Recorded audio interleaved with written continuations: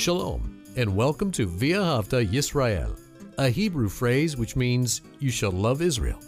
We hope you'll stay with us for the next 30 minutes as our teacher, Dr. Baruch, shares his expository teaching from the Bible. Dr. Baruch is the senior lecturer at the Zera Avraham Institute based in Israel.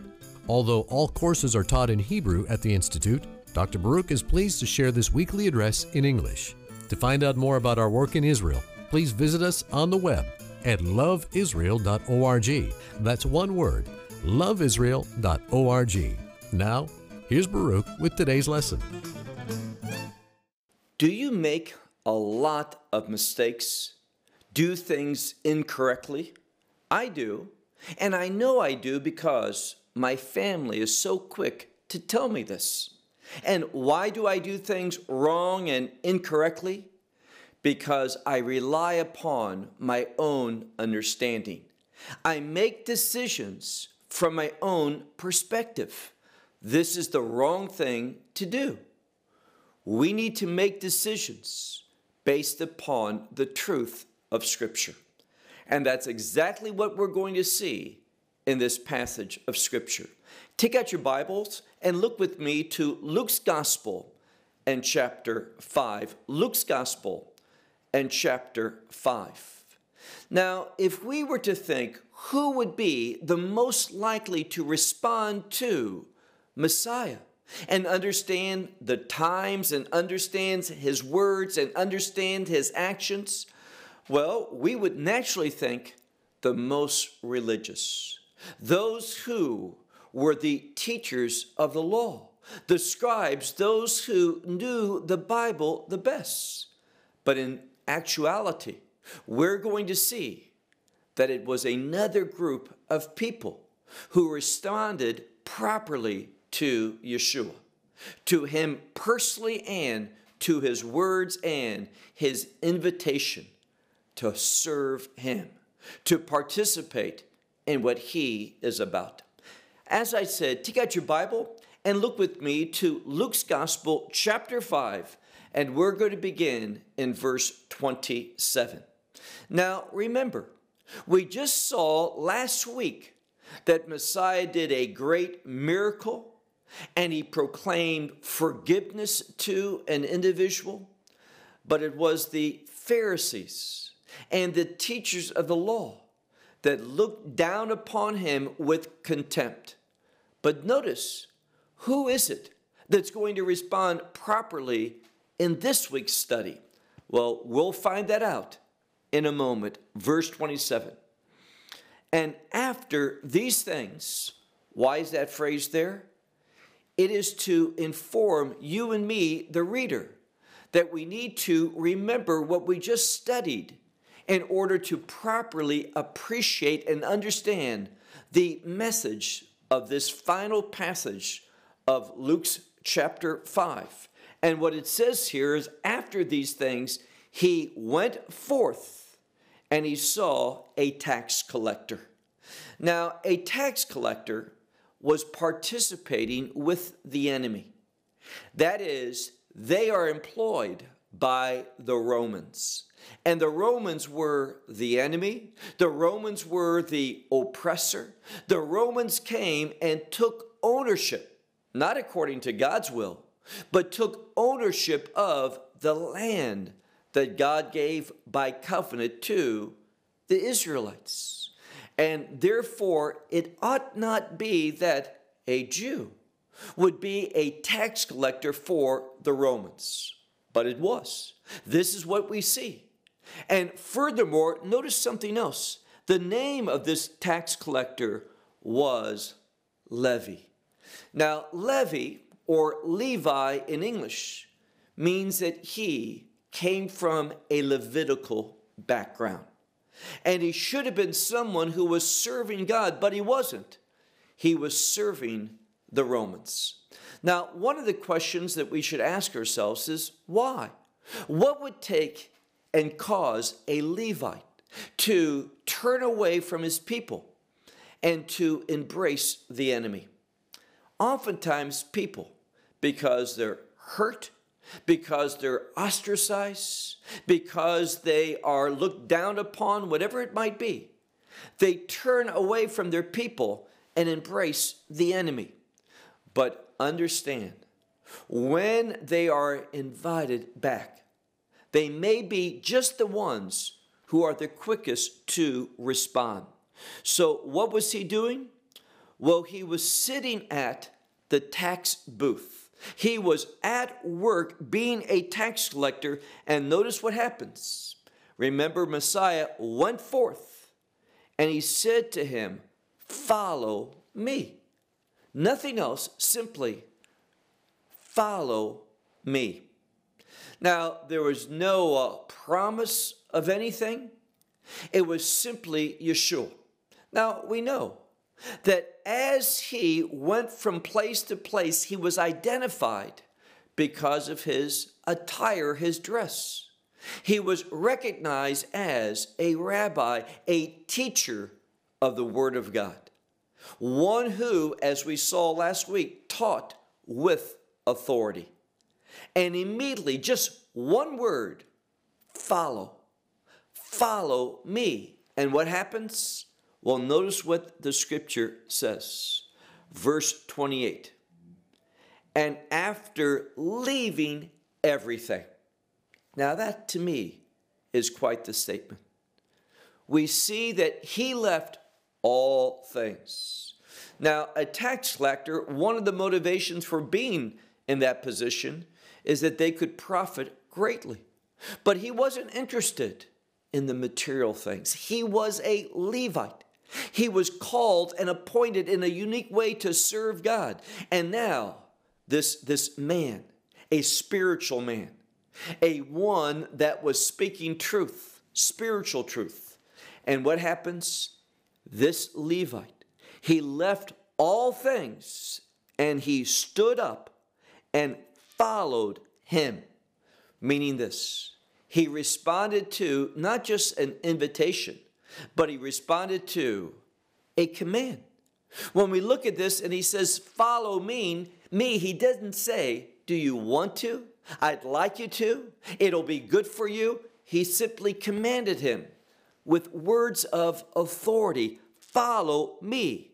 And after leaving all things, he rose up. And this term to rise up is a word that we see both in the Old Testament and the New Testament, being called and responding into service, divine service. He followed him. And what else did he do? Well, look at the next verse, verse 29. Now, all we're told is that he was given a command to follow Yeshua. Now, presumably, he had heard things concerning him. That report, as we find out earlier in the Gospel of Luke, went throughout all of Israel. And now, being given the opportunity to follow, to participate in the work of Yeshua. He left everything, he followed him, but even more. Notice what it says in verse 29. And Levi made a great banquet for him. So Levi, what did he do? Out of joy, he made a great banquet for him, for Yeshua, and he did so in his house. And there was a crowd of many tax collectors and others that were with them reclining. Now that word reclining means that this was quite a meal. It wasn't something simple. It just wasn't having a few people over. The term reclining means that this was quite a luxurious and a relaxing meal. One of great significance because that sacred Passover meal, also the scripture says it must be partaken of reclining.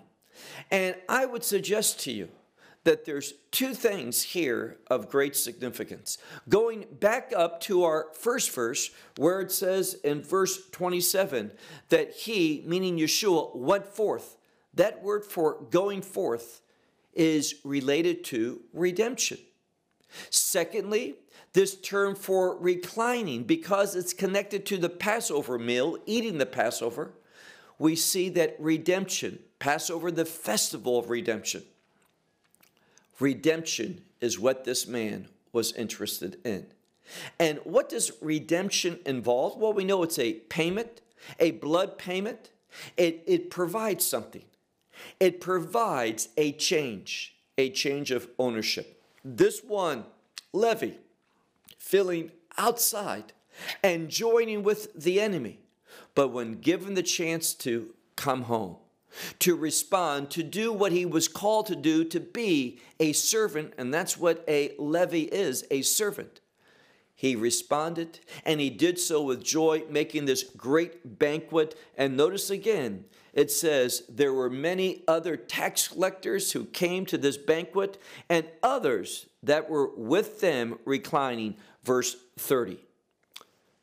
And the scribes and the Pharisees of them. Now, what that means is this. Of this great banquet that had a large number of tax collectors, there were also of that group that came.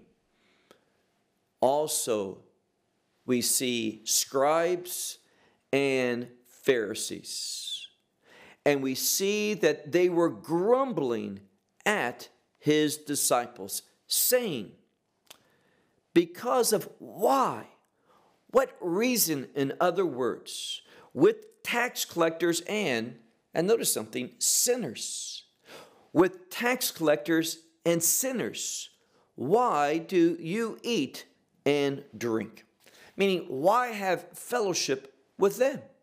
Now, this wasn't a thought. They were grumbling, and that probably means not that they were grumbling in their hearts, but they were speaking it.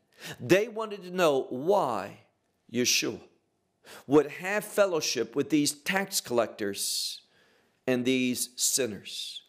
Well, everyone is a sinner. If you read the scripture, we all have fallen short of the glory of God. As it says by King Solomon, no one is righteous, no, not one. We are all sinners. And therefore, notice what Messiah says. We read in verse 31, and Yeshua answered, he said to them, not having need the healthy for a physician. So it simply means there is no need for one who is healthy to have a physician, but rather the ones having, and some Bibles will say sickness, but it's literally the word, the ones having evilness. And if we look at this word carefully, we see that it's speaking about evil ones, the ones having those things that are against God's will. Now, who lives in a way that is against God's will? We all have done that. We all, in God's eyes, are evil. Now, I realize that this might not be contextually pleasing to individuals. It may not cause people to come to say, you mean God thinks I'm evil? I don't know if I'm interested in such a God. Well, the question is this. Is God interested in you? Yes, he is. How has he demonstrated it? By sending his only begotten Son into this world to redeem who? The evil. If you don't agree with God and seeing yourself as he sees you, you're not a candidate for redemption. That is, you are not a candidate to have your sins forgiven and for you to be saved. So he says, it's not the ones who are healthy that have need of a physician, but the ones having evilness. Verse 32, he says, I was not sent to call the righteous. And this phrase, for being sent, means it's tied to the past, it's true now, and it will continue to be.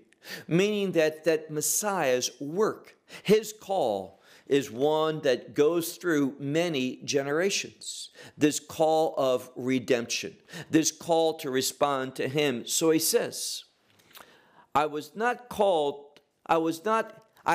come to call the righteous, but sinners to what? to repentance. Now, foundationally, when we look at the ministry of Messiah, there's a call to repentance. And let me just share with you. I know that there are a lot of popular Bible teachers, and I rejoice with that. But the problem is, many who are popular stay away from teaching that as human beings, we have original sin and we are evil. God came to redeem the evil ones. That means you and me. And then secondly, in order to be redeemed, there has to be that repentance. He calls people to repent. This is being ignored today. And it's not a proper gospel when we ignore this call to repentance. He says, but sinners for repentance. That's why he's come. Verse 33. But he said to them, literally, they were saying to him, why do the disciples of John fast often, and they make prayers? Likewise also the ones of the Pharisees, but the ones of you, speaking about his disciples, the ones of you, they eat and they drink. Now, they want to know why there's a difference. And their whole implication is this: there's something wrong with your disciples. They're not behaving properly. But notice how Messiah responds. Verse 34. But he said to them, not able are the sons of the bride chamber. Now, this has to do with a marriage. And realize something. When there's a marriage about to happen, in that location, in that neighborhood, in that city even, it changes things. Because we read in the scripture the sound of joy, the sound of gladness, the sound of the groom, and the sound of the bride. Marriage relates to happiness. And there should be eating and drinking. There should be, just like Levi did, a celebration, a great banquet to be made, because the groom, that is Messiah Yeshua.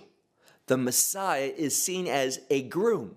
We are the bride, he is the groom, and when he's with us, there should be joy. And that's why he says that the sons of the bridal chamber are not able to what? Able to fast when the groom is with them. And therefore, he says, but that's now in that time when he was there bodily with them. But he says, the days are coming when the groom will be taken from them, and then they will fast in those days. So there is an appropriate time to fast. And fasting is always accompanied with prayer. So yes, there's a time for that, but not now. What was he saying? He was saying to those Pharisees and scribes, you don't realize that God is visiting you for the purpose of redemption. That's why I am here. That is who I am. I am this groom, meaning the Messiah. And these leaders weren't recognizing, and they weren't responding with faith to him. But what may be surprising is that these tax collectors and other sinners, they were. And they were rejoicing because they recognized who he was, why he had come, and what he was able to do for them, to give them a new life. And that's what Levi was looking for. He didn't like being a tax collector, and he quickly left that when given the opportunity to be reconciled with God and to become a servant of God. So they will fast in those days. Look now to verse 36. he's going to begin to teach and use a parable to illustrate this. Verse 36. And he was saying also a parable to them. And notice what he says. That no one, a portion of a new garment, he places upon an old garment. Now, he's teaching just some common sense things. No one who wants to patch up an old garment will take a portion of a new garment. Why? We'll just keep reading in the end of verse 36 where it says, I'm going to translate this literally. But if not also, what does that mean? Well, it is an expression which means, if this is the case, will this not happen? Now, oftentimes in the biblical language and in Judaism in general, there are terms that are repeated. And sometimes in the literalness of the translation, it's hard to understand. But this is one that simply means, if this is done, won't this be the outcome? And what is that? Well, if someone were to take a new piece of cloth and sew it to and patch up an old garment, what would happen? Also the new would do something. It would tear. It would shrink and it would pull and make the whole even worse. So it's not done. Also, it says here that the old, that it is not appropriate, meaning it's not appropriate to mix the new and the old, because if you do that, that old one is going to pull away from the new. Verse 37. What he's going to say here is to give another example. Now, why are there these two examples that comes from patching up an old garment? And now we're going to be talking about new wine and new wineskins and old wineskins. Here's the teaching. We need to realize that in order to receive the new, that we need to be a new creation. That's what redemption does. So if you have a new patch in order to make up what's missing, to take that which is damaged, there's a hole in the garment, to fix that, you can't do what? You can't take a new. Why? Because you have to understand the old. You have to have that new being what? That solution being made in a way that the old it's appropriate for. But we see the second thing. In order for there to be new wine, that joy, and wine is synonymous with joy, notice what it says here. And no one places new wine into old wineskins. Why? But if not also, meaning if you were to do this, won't this be the result? That the new wine will burst open the old wineskins. And this, what will happen?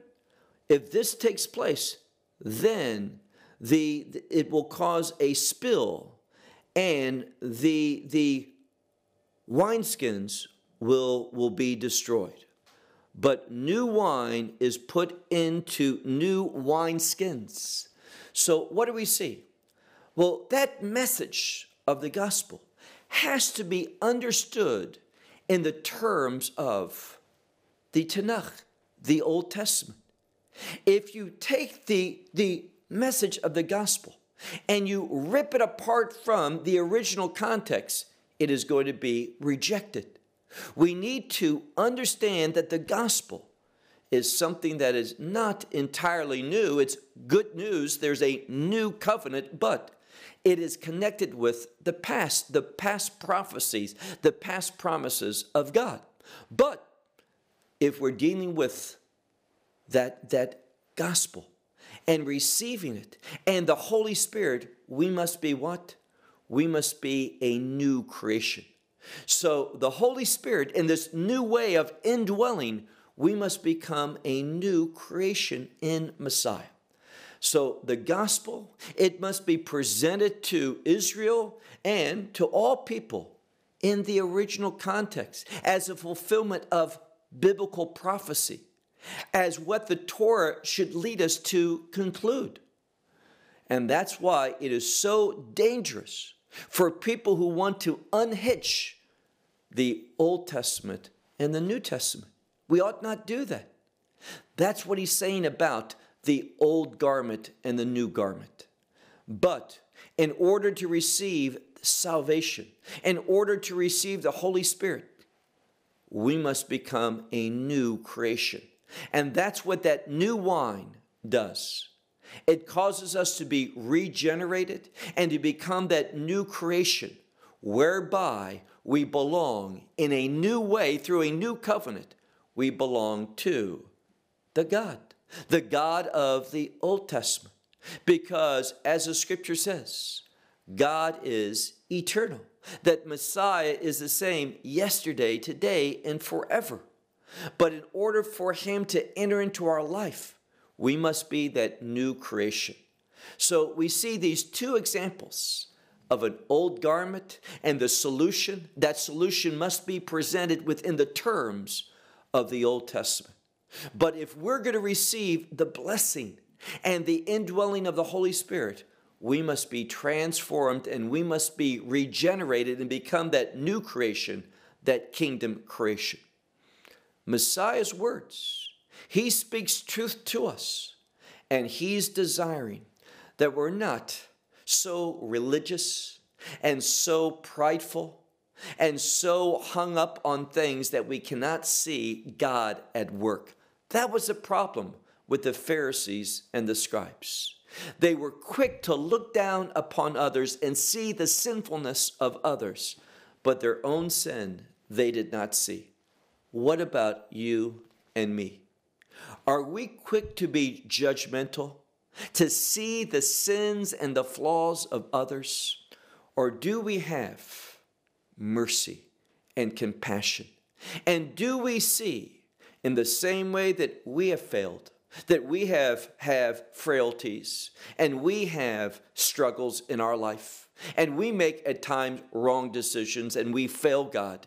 Can we be compassionate to others as we want God to be merciful and compassionate to us? In other words, we need to see things from God's perspective, ourselves and others, and that we must become that new creation so that we can experience new life and eternal life. Well, I'll close with that until next time. Shalom from Israel. Well, we hope you will benefit from today's message and share it with others. Please plan to join us each week at this time and on this channel for our broadcast of loveisrael.org. Again, to find out more about us, please visit our website, loveisrael.org. There you will find articles and numerous other lectures by Baruch. These teachings are in video form. You may download them or watch them in streaming video. Until next week, may the Lord bless you in our Messiah Yeshua, that is Jesus, as you walk with him. Shalom from Israel.